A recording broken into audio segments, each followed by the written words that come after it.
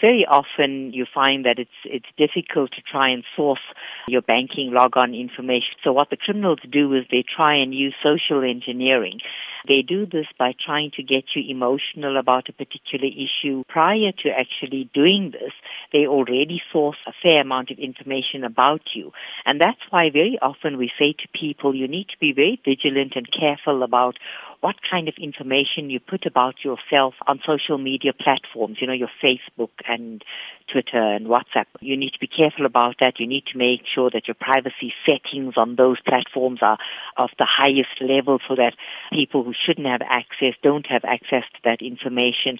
On a practical level, could you give us an example of social engineering? Say you're excited about an event, your child's done well at school or won some competition and you post it somewhere and you haven't set your privacy levels high enough and it gives everybody access to that information.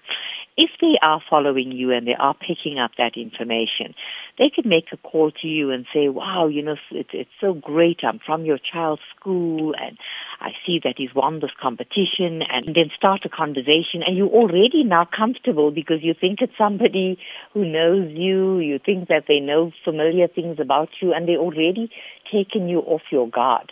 That's part of what social engineering is about. Manipulate you into believing that you're talking to someone who actually knows you, that it's not somebody who's actually a criminal trying to solicit information from you. You're also raising concern about internet dating scams. Yes. Tell us how this could also be a form of social engineering. Well, what happens is that people go on dating sites, obviously with the intention of trying to find a friend and that kind of thing.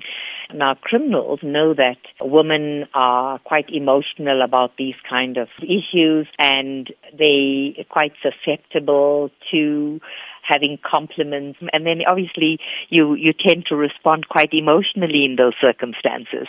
And so they know exactly how to manipulate women in those situations, and so they use that platform. They're purely there to try and ensure that they get sufficient information from you or get you to respond in a certain way so that they can actually steal money from your bank account or get you to pay over large sums of money to them.